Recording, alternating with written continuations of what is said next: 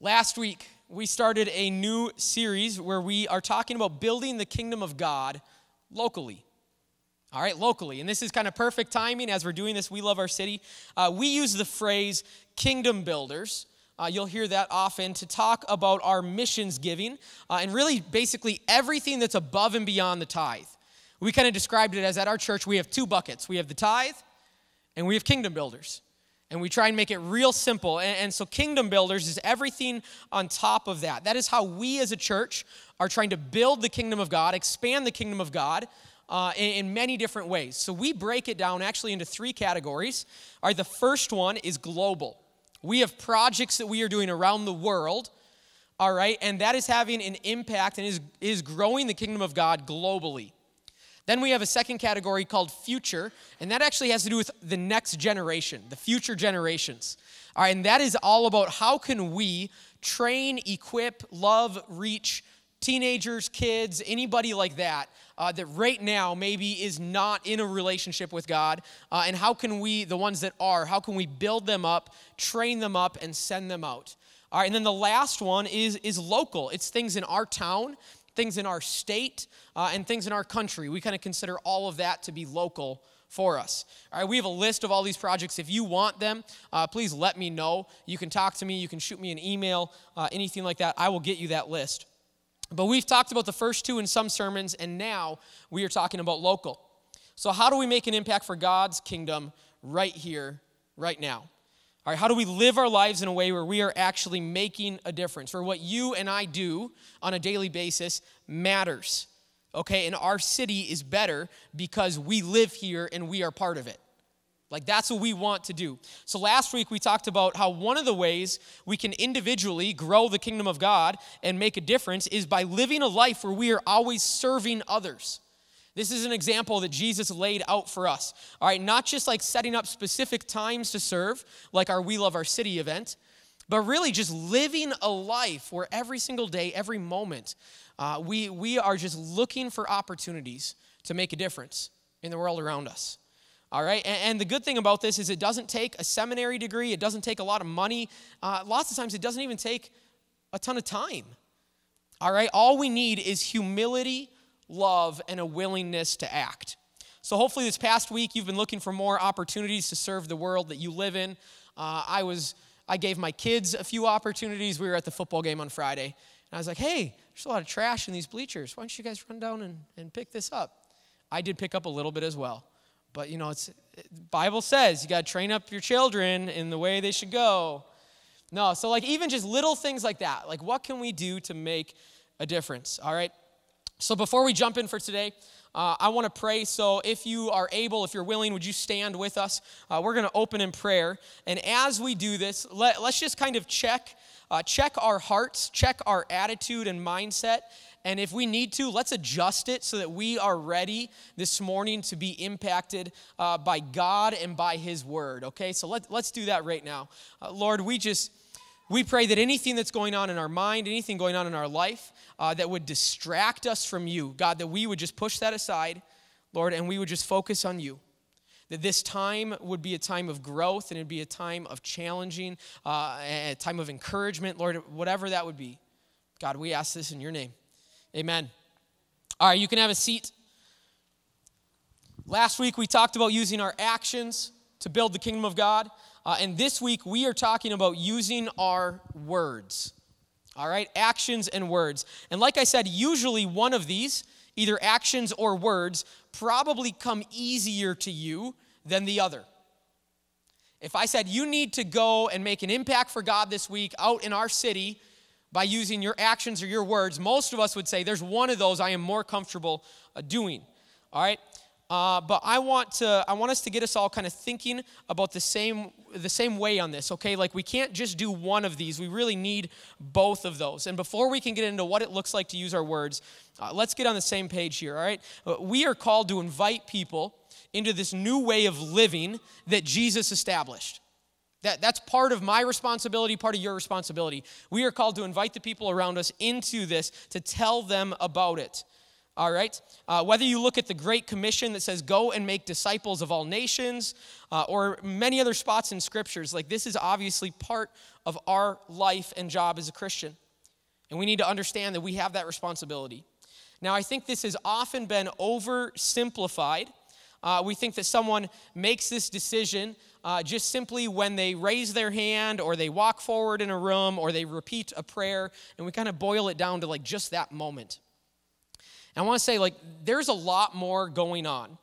It takes time and it's a process to reach a place where someone says, I want to stop trying to control everything and run my own life, and instead I want to look to Jesus in everything I do. Like that is a process. The decision doesn't really just happen in a moment. I've heard my dad talk about this. My dad did not grow up in a Christian home. Did not grow up going to church. Actually grew up basically as the first non-Catholic family in Pierce. All right, and like it was just crazy. Like they moved there, like literally, we were the only one, and so this was not a background for him at all. And then he talks about when he was in college, he started having some conversations with a friend. It was actually at the friend's bachelor party, and he said it was a process over this time where a month or a little bit more later, he actually then vocally made a decision, I want to follow Jesus. But every time I've heard him tell this story, he never really talks about how that was actually the moment where like he made that decision. He's like, I don't know when it was, but he's like, I know I made that decision earlier. Like it was this time of kind of growing and thinking about this and moving in that direction. He's like, yeah, there was one moment where I physically responded, but he said that this was a process in his life. All right? And I think this happens a lot with people. I think that when someone is making the decision to follow Jesus, and it's not just like an emotional moment, many times it's something that's been built up over weeks, months, or maybe even years. All right, so I want to try and put this on a visible scale for us to make this easier, okay? Showing that this is kind of a process or a journey. All right, so let's give it kind of like a 1 to 10 on this scale. All right, and 1 is someone who they want absolutely nothing to do with God. Like they're like, nope, I don't believe in God. That's not real, or I want nothing to do with it. This is not on my radar. Don't even bother talking to me about it. I am, almost hostile against this. Okay, and then 10 on the scale being the place when someone actually vocally or physically like makes a decision to follow Jesus, saying, I'm going to do this. All right, so you kind of see this scale behind me. People will move up and down this scale at various times in their life. Okay, there might be times where they are more open to talking about God and other times where they don't want to at all. And there are a lot of things that actually play into this. All right, so like think about this with me. To give your life to Jesus, you have to be able to trust God. So somebody who has a lot of trust issues and has been betrayed and had people, they've put their trust in someone and they've let them down, and now you're going to them saying, hey, I want you to completely trust God. Right? Like all of those trust issues that they've had are going to push them further this direction. To give up our life, we have to realize that there's something more than just living here. There's something more important. There's a greater purpose to our life. So if someone is living their life and everything is going great, everything is perfect. They have an amazing job. They are raking in the amount of money they want. Their house is great. Their car is great. Their family is great. Okay? In a way, that's going to move them down this scale, because in order to truly give our life to Jesus, we have to say, my life is not complete. I need something else. My life is empty. There is something more. But if the life that we are living seems to be ticking all those boxes for us, we are going to move that direction. All right, and I think this is why so often you see people who maybe around the world or different places, like when life is really hard, when things are going poorly, that's when they might be more open to this. And what we have to be careful as Christians is that there isn't like emotional manipulation, like, oh, they're in this really bad spot, let's get them. Like that's not right either. But just understand that for every individual, we move up and down, or if you've given your life to Jesus, you probably aren't on the scale anymore, but for people that haven't, like they move up and down on this scale, okay? I think to live for Jesus, you have to be willing to accept forgiveness and to give forgiveness. So when people have a lot of hurts in their life,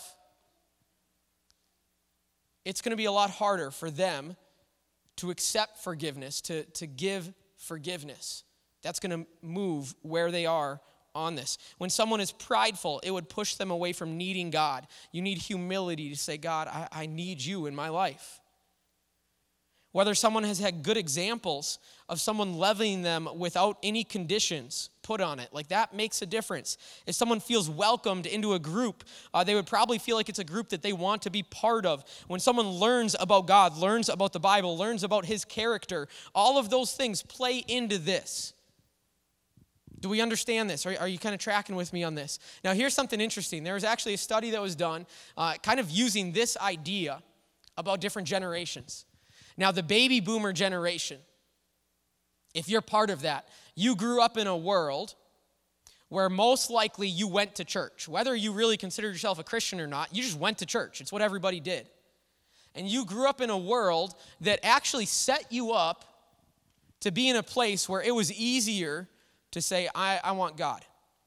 And this study found that most boomers, just naturally by living their life and by going through the things in their life, that they fell somewhere kind of like as a 7 or an 8. They were just ready for it. Now, Gen Z, the generation that's coming up, the world that they live in, think about it. It is a different world, isn't it? It is a vastly different world. And most Gen Z, they naturally in their life, they will actually fall between like a 2 and a 4. So you understand that there's a lot of work to be done. There's relationship to be built. There are things that have to happen for people to reach a place to say, I want God. I think a lot of people are like, oh, everything's terrible. Like, we used to be able to do an altar call at church and the altars would be filled. Yeah, because an altar call works when someone is at 7, 8, or 9. Altar calls they don't always work in the same way. I'm not going to say they don't work, but when someone is down there and they have a lot of baggage, a lot of things that they're saying, I'm not ready for this yet. So understand, and I'm not saying that this is like a requirement for salvation. Okay, I'm not adding anything to salvation. Salvation is through faith in Jesus. We know that.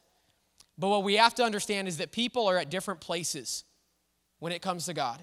And I think most of you guys, do you understand what I'm saying? Are you tracking with me? Nod your head yes if you're like, yes, this makes sense. I know people in my life that I could put on this end, and I know people in my life I could put on that end, and everything in between. And me personally, I can look at the seasons of my life where I was like this.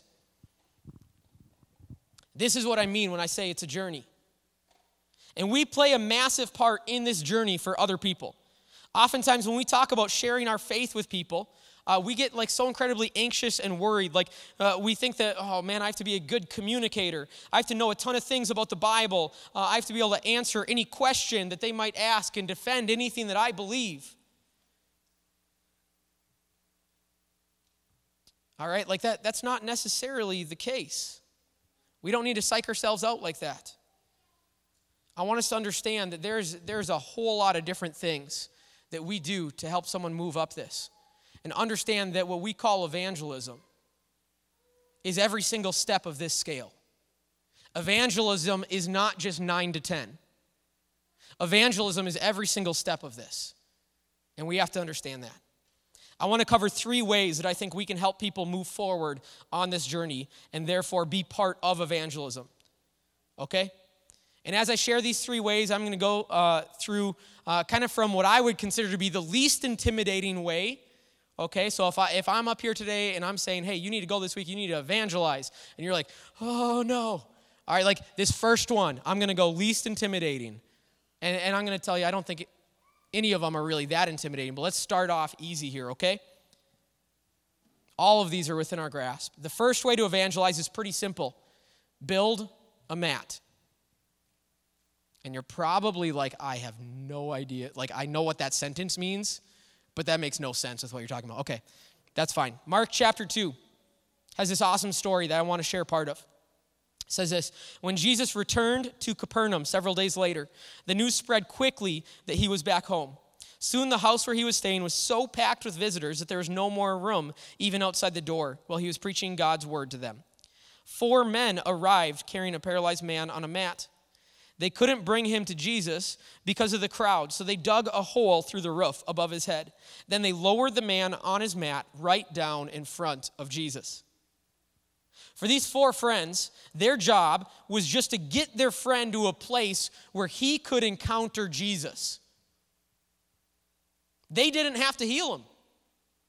They didn't have to do that. Sometimes evangelism is as simple as just inviting someone to a place where you know they have a greater chance of experiencing Jesus. It can be that simple. The most simple ways of doing this is inviting somebody to church.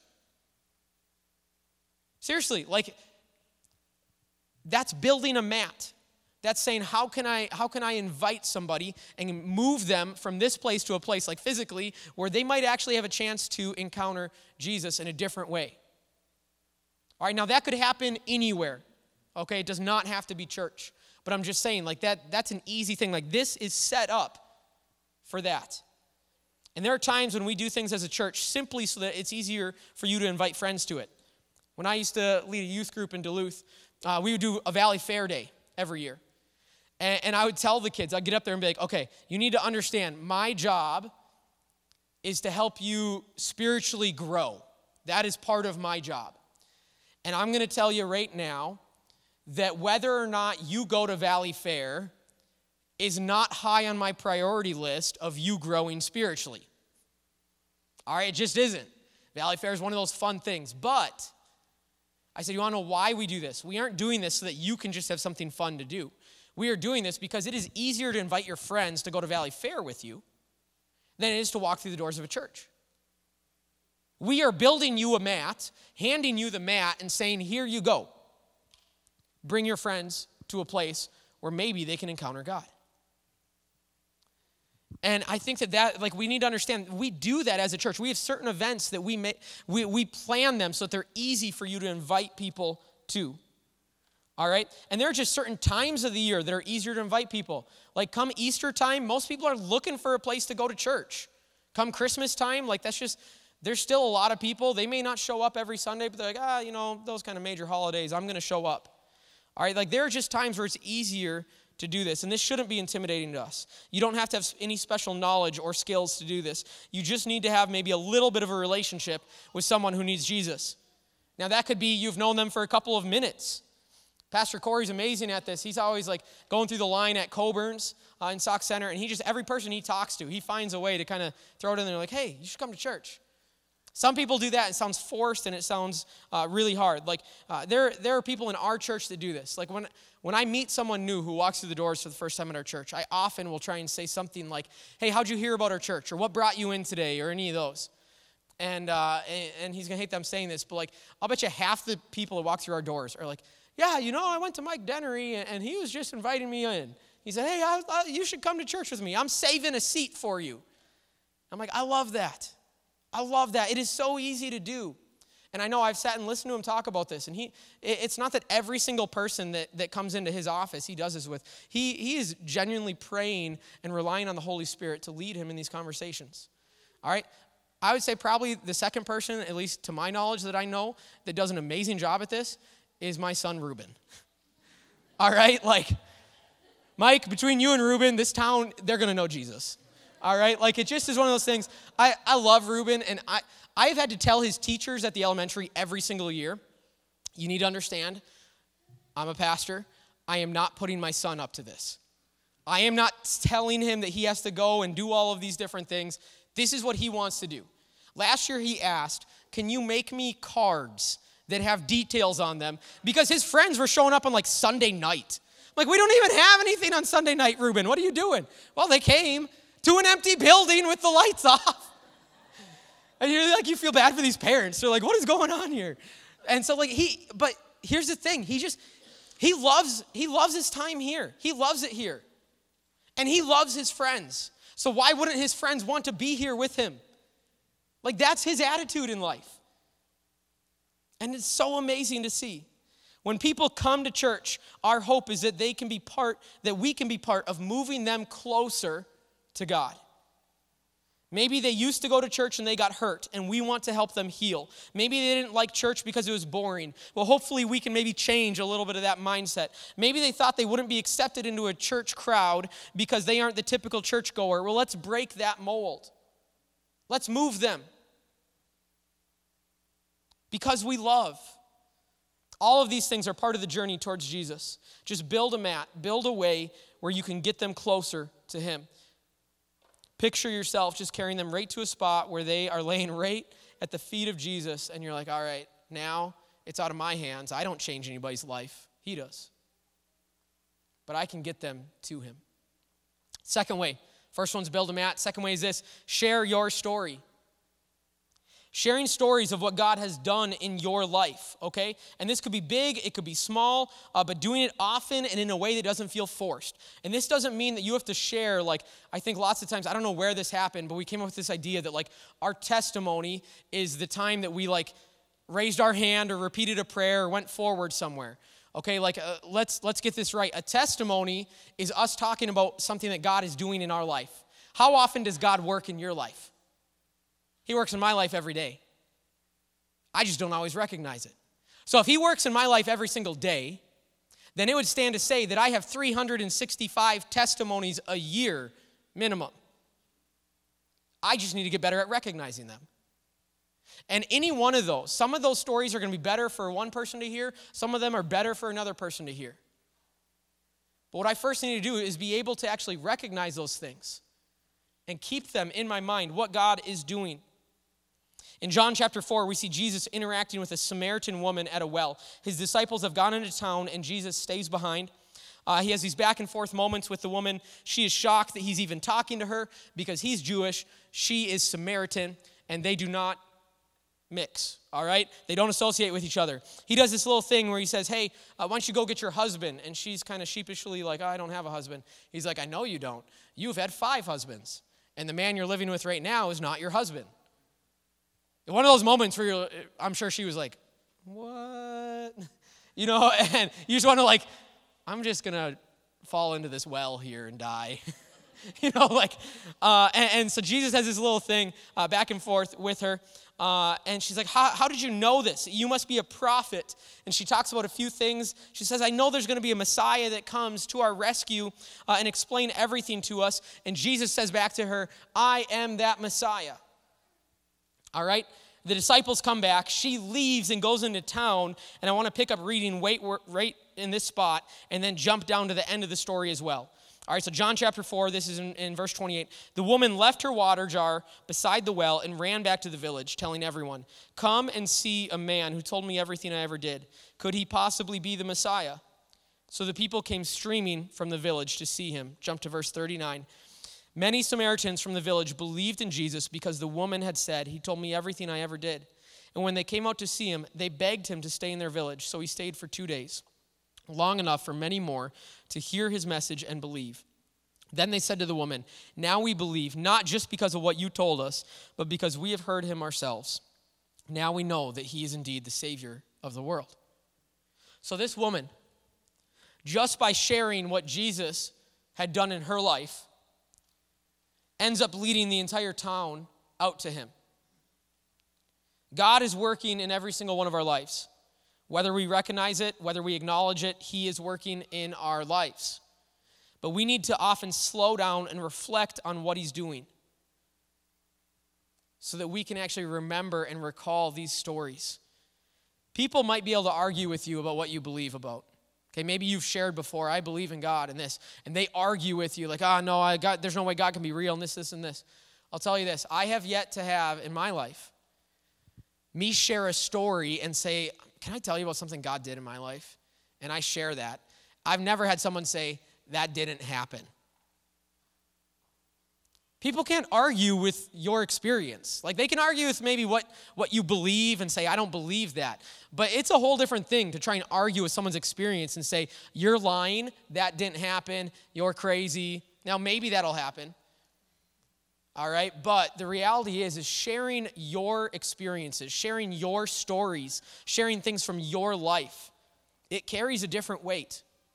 It's no longer just preaching at somebody. They're your experiences. Too often, I think we say catchy things like, it's not religion, it's a relationship, right? And yet, we never talk about the relationship. If it's a relationship, there should be stories. Emily's and my relationship has many, many stories. Some I never want to share, going back to our dating years. Some that are great, cute stories, but it has stories because it's a relationship. All right, if you're going to use a catchy phrase like that, all right, like could you imagine being married to somebody for 30 years? Someone says, hey, tell me a story about you and your spouse, or being friends with someone for 30 years. Tell me a story about you and your friend. Well, once a week we try and hang out on Sunday morning, and it's good, and then sometimes I do something else during the week. Like if you just start telling them about you going to church, you understand that's okay, don't say that's a relationship, that's religion. If you have a relationship with Jesus, what stories do you have? How is he working? How is he moving in your life? No one outside looking in is going to want that religion or that relationship if you just don't have any stories of what God is doing, whatever it is you call it. Talk about what God's doing. Or maybe first pay attention. Begin to journal and write things down. Make notes of something. Talk to someone who you're close with. Hey, how is God showing up in my life? How's he showing up in our life? Let's remember some of these things. It's not hard. It shouldn't be intimidating. Number 2, share your story. Number 3, the last one, share his story. This is the one that might be the most intimidating for people. It shouldn't be. This is just sharing what it is that God has done for us, what Jesus has done. And not just what he did because that's amazing, but sharing what that means for us today. Not just, hey, Jesus died and he rose again and you should really consider being part of this. That made a difference. It changes the way that we live. Sharing all of this. That's the whole point of this. We just finished going through the book of Acts, and from the very beginning of it, Acts 2, Peter gets up and preaches to the crowd on the day of Pentecost, and he tells them what God has done, what Jesus has done, and how that changes everything, and how they can be part of it. And Peter and John continue to do this at different times. They get thrown in jail for it. Paul does this as he travels around that area. All right, every village, town, or city that he goes into. This is a crucial part. The sharing of Jesus' story is what actually makes it possible to move from 9 to 10. That is what makes it possible. You can't move from 9 to 10 without knowing what is actually going on in the gospel. This is crucial. This has to be part of it somewhere. I've always loved the quote that says, preach the gospel often, and when necessary, use words. And it's hinting at the idea that the way that we live, the actions we take, are preaching the gospel louder than our words might. Now, that might be true, but you always will need words as well. You can't separate these. You can't really just have words. If you are just words and none of your actions line up with what you're saying, no one is going to want that. You can't separate these things.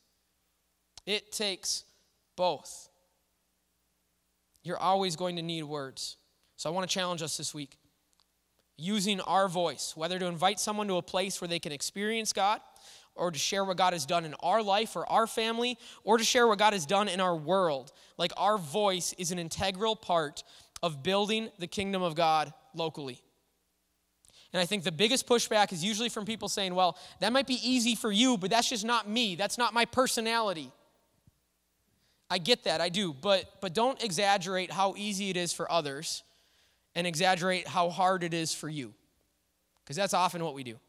In some way, shape, or form, we are called to be part of this. Now, I want to say this. I love that one of the main analogies that we use for the church is the human body. And Scripture talks about how we all have different gifts. And I know that we all have different personalities and different comfort zones and different giftings, okay? And I do believe that God wants to use you in a way that complements the way he made you. He made you very specifically. All right? He did. And he wants to use you in a way that complements the way that he made you. And I'm gonna challenge you with this. This is why that scale from 1 to 10 is important. Every single person who calls himself a Christian needs to be part of moving others on that scale. All right, what I am not saying is that every single Christian has to do the same part or be in the same area or move someone from a 9 to a 10. That might be one person's giftings. Maybe your giftings are best used reaching people that are really hurting and they have lost all trust and all hope in the world. And you are so good at just reaching them right where they are and saying, let me just be here for you. Let me just love. And maybe that is your gifting. That's where you are best used. Okay? And you need to just move people from a 1 to a 2. And then you hand them off to somebody who's going to move them from a 3 to a 4, 5 to a 6, 7 to an 8. This is why we are the body of Christ. We have different giftings. And I would say that as someone moves through this, like you might have the gift of hospitality. And the gift of hospitality is going to work great moving someone into a place where they are more comfortable saying, yeah, I'm more open to this. I feel loved. I feel welcomed. And you're just going to have people over to your house and you're going to serve them dinner and you're going to sit there and you're going to talk and you're going to hear their story and their life. All right? As someone moves through this scale, I do not think that one person should be responsible for all of it. I actually would argue that probably is unhealthy in a way. I would say at minimum you should have 2. But the reality is the more people are invested in someone's life, the more they are likely to succeed. So learn, what are your gifts? How can God use you in evangelism? And take a big picture look at what evangelism truly is. Figure out your giftings and then just begin to allow God to use you in that. Move people down the line. That sounds bad, like it's like an assembly line and we're just here like forcing people through. No, it's not it at all. It's this idea of just loving somebody, grabbing them by the hand and saying, hey, I'm here for you. I'm here for you. And remember, this doesn't stop at a 10. When we hit 10, that's actually where our job begins. All right? Like we like to separate this idea of salvation and discipleship. There's no separation. Discipleship starts when they're at a 1, and it doesn't stop until we're standing in front of Jesus. Okay? Like that's what our job is. Go into the world and make disciples, not converts.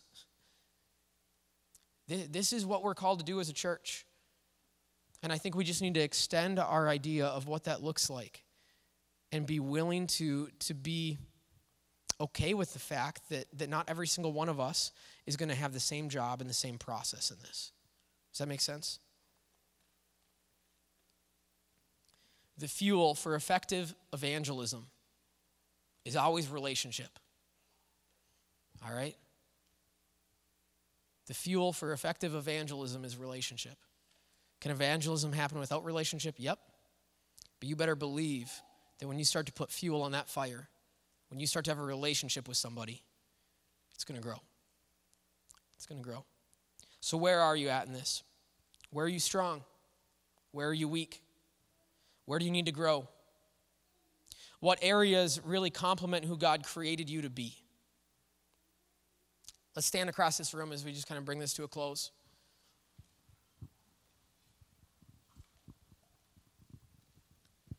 I think at times it's been the church's fault that people aren't part of evangelism.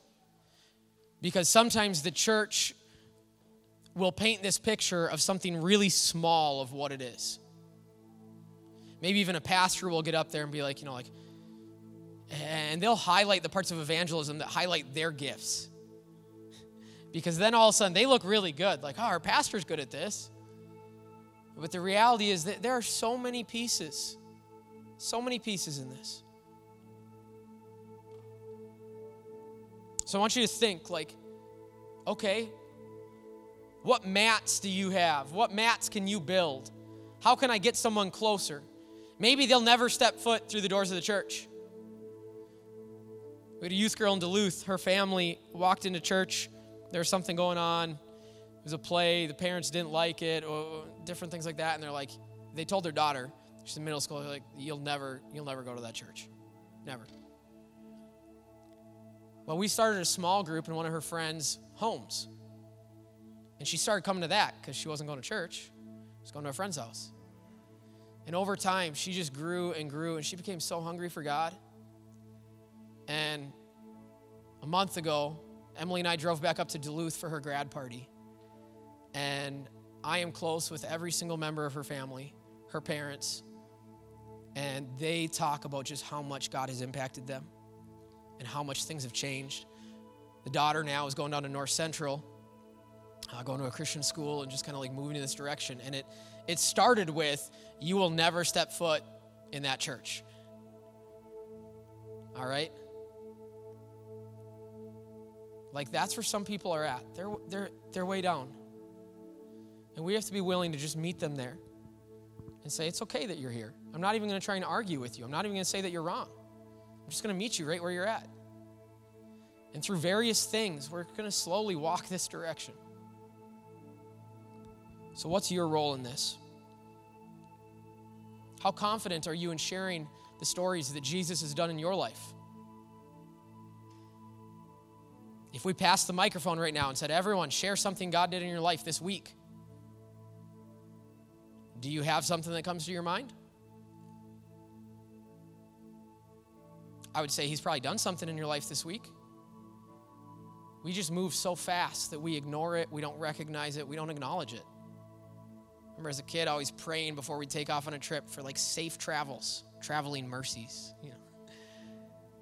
How often did we actually like get there and then be like, oh, God, thank you for getting us here safely? Never. No, Dad was a good driver. That's why we got there safely.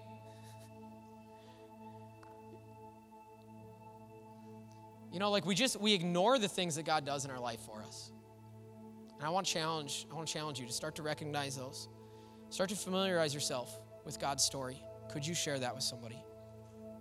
All right. I'm going to pray, and then I have one last thing after that I want to say. So, God, I pray that this week, Lord, right now, in every single one of our lives, God, that we would just begin to recognize the ways that you are moving, the things that you are doing in our life, Lord, and I pray that,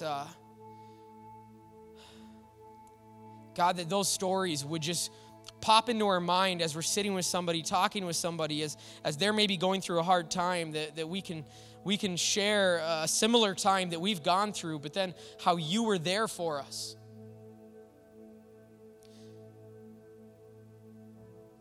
God, I pray that each one of us individually would actually be part of this, part of evangelism.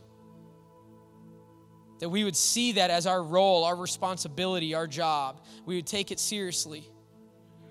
Lord, every morning we'd wake up with eyes looking at how we can serve, how we can use our actions, and how we can use our words to honor you. God, I know that if our church, if every single one of us did that, this town would be flipped upside down. So God, we pray that we would just have the insight, the courage, the wisdom, whatever it is that we need to be part of this week. Jesus, we ask this in your name. Amen.